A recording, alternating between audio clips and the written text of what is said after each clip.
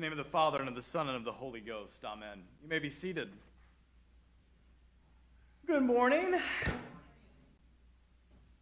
We are continuing our series through the life of David, and chapter 7, or 2 Samuel chapter 7, rather, is a hugely important passage of Holy Scripture, and it begins with this commentary that the Lord had blessed David by giving him the land, by giving him and Israel a capital city, by giving him rest from his enemies, and this beautiful house made of cedar.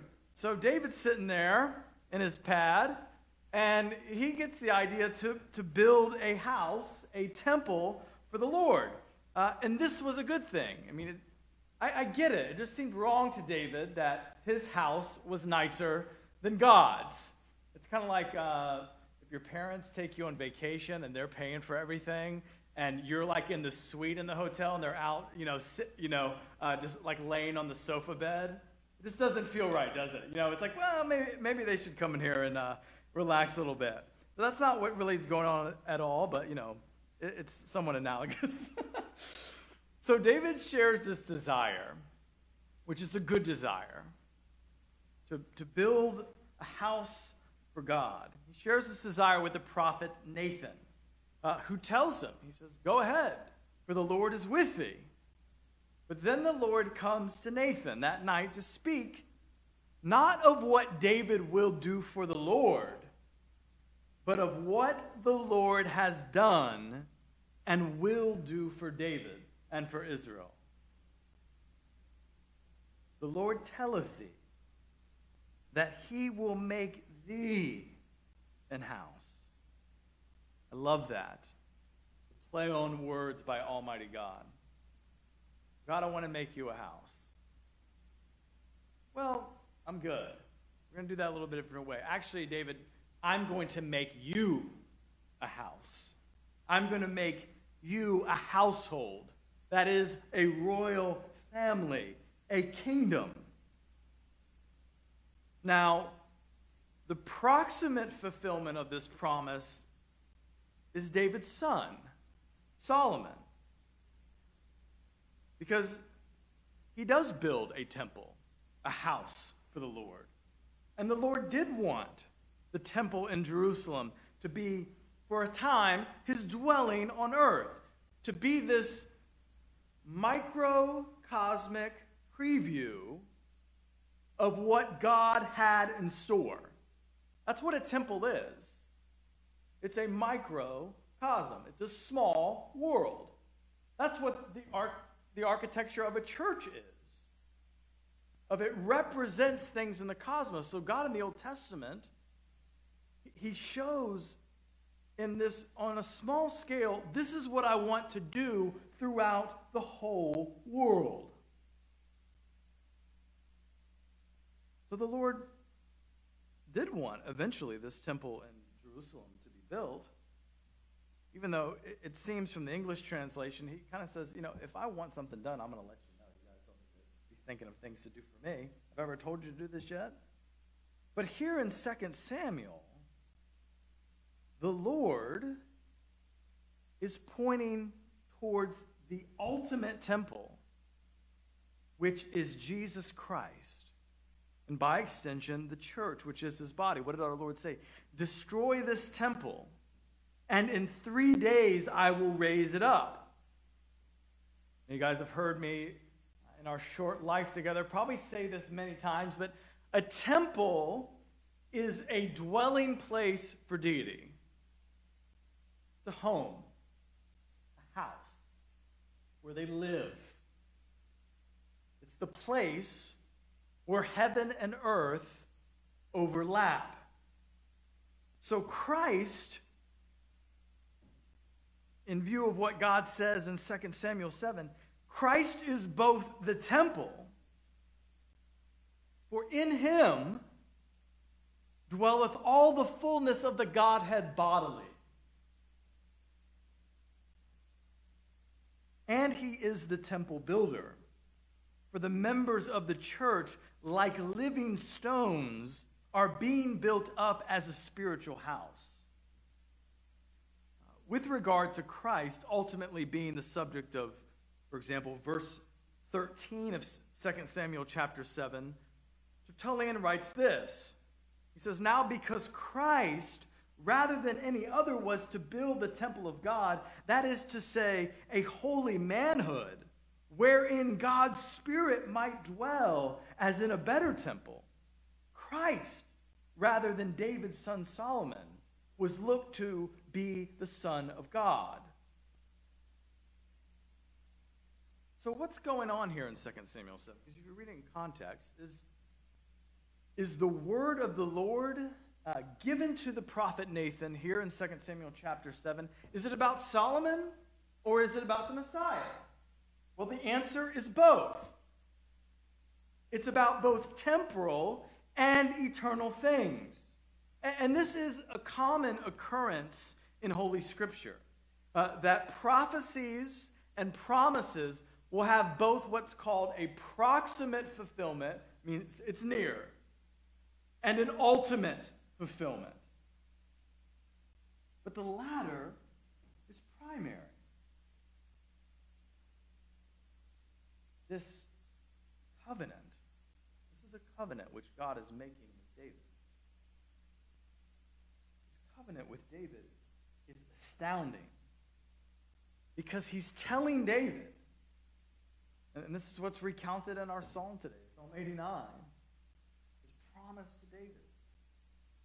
He's telling David that through his line, the promises to Abraham are going to be fulfilled, which are certainly in view in this passage. He's telling him that through his line, the very purposes of creation and redemption are going to be accomplished. So the royal dynasty turns out to be an eternal kingdom. The son who builds the temple turns out to be the temple.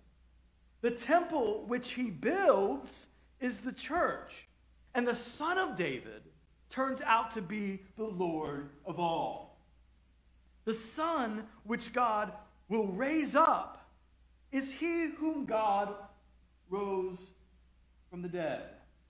raised up from the dead. N.T. Wright commented, I was surprised. This was not usually his style, but he comments that here in verse 12, where it says, I will raise up your seed after you. He says in both the Hebrew and the Greek, you could translate that, I will resurrect.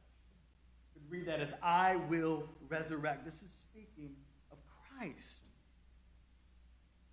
In the opening verses of Romans, so this will give you just one example of how this passage, it's burned into the consciousness of Israel, and then very much in the consciousness of the early church, that they understand this to be speaking of Christ. Listen to Paul's greeting in the epistle to the Romans. Paul, a servant of Jesus Christ, called to be an apostle, set apart for the gospel of God, which he promised beforehand through his prophets in the Holy Scriptures concerning his Son, who was descended from David according to the flesh, and was declared to be the Son of God in power according to the Spirit of holiness by his resurrection from the dead, Jesus Christ, our Lord. Because of Jesus, because the Word became flesh, that's temple language. The Word became flesh and dwelt, tabernacled among us. Because of this, because Jesus offered his flesh for the life of the world at Calvary and was raised up on the third day, we can be united with God. We have access to his presence. The veil, if you think about Solomon's temple, the temple which he did build, the veil which separated the holy place from the most holy place. It separated symbolically heaven and earth, which had been rent asunder by sin and death. So when Christ died on Calvary, what happens? The curtain is torn. So that means that the presence of God, Shekinah glory of God, his manifest presence, formerly limited to the Holy of Holies, can now flood the earth, and we have access to God's presence through Jesus Christ. Christ is the temple of God. Again, in him all the fullness of deity dwells in bodily form. And if we are in him, then we are in the temple of God. In fact, we are the temple of God by virtue of being in him. Ephesians chapter 2. So then you are no longer strangers and aliens, but you are fellow citizens with the saints and members of the household of God, built on the foundation of the apostles and prophets, Christ Jesus himself being the cornerstone, in whom the whole structure, being joined together, grows into a holy temple in the Lord. In him, you also are being built together into a dwelling place for God by the Spirit. It's astounding as you read about the presence of God. Think of Uzzah in the ark.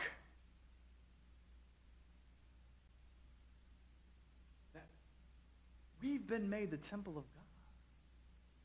And if we, the church, are the temple of the Holy Spirit, how then should we live? I mean, temples are holy places. They're places where heaven and earth overlap. Thus, we are to be holy as the one who indwells us is holy. And as we journey through this life, whether amidst sun or storm, we will do well to be mindful of the presence of God within us. Be mindful of his promises, that he is with us and in us, and that the promises that he has made to us in Jesus Christ are better than anything we could ask or imagine. As a sort of epilogue to the sermon, I think when you look at 2 Samuel chapter 7, in the light of today's collect, there's something to be learned about prayer. You see, David seeks to do one thing. He wants to build a temple for the Lord. God says no to that. He says, you're not going to do that. Your son's going to do that. By the way, ultimately, the temple is my son, Jesus Christ. He says, I'm going to make you a house.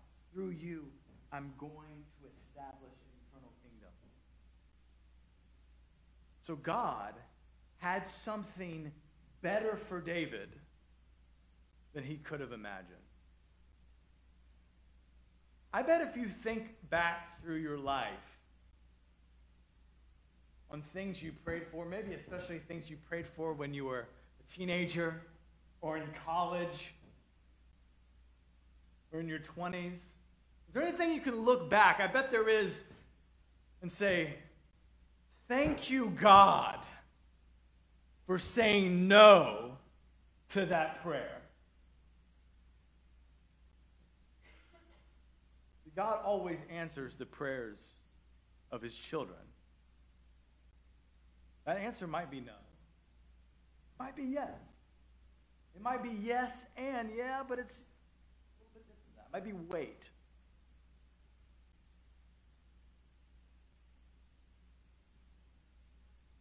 It teaches us about something about prayer. in the collect, as we said, God knows our necessities before we ask. And I love this, and our ignorance in asking.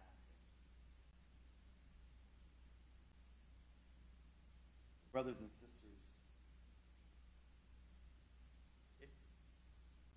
we need to be open to the fact that sometimes God says no to our prayers because he wants to give us something better, namely himself.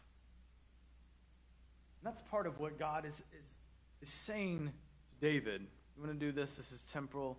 Set not your mind on things on the earth, but set your mind on things above. So brothers and sisters, let us today give thanks for the so great of a salvation that God raised up through his servant David in sending Jesus Christ, our Lord. In the name of the Father, and of the Son, and of the Holy Ghost.